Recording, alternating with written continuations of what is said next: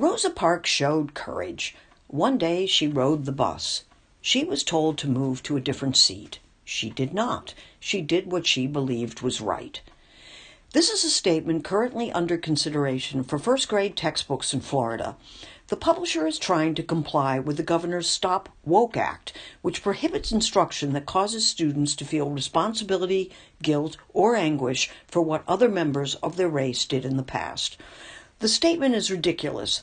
It doesn't explain that Rosa Parks was a black woman sitting on a segregated bus in the section reserved for blacks, or that she was told to move so a white person could sit. She knew her act could lead to her arrest, which it did.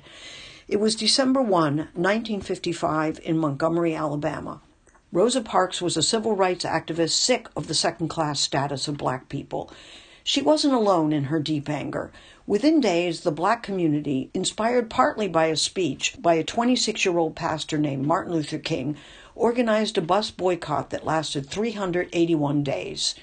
The outcome was a Supreme Court ruling that outlawed separate seating on buses in Alabama. Another outcome was that Rosa Parks lost her job and couldn't find another. She and her husband, also fired, received death threats. They left Montgomery for Detroit. It's time for the textbook publisher to show a fraction of Rosa Parks' courage with a truer version of her inspirational story. I'm Deborah Booth, and that's my perspective.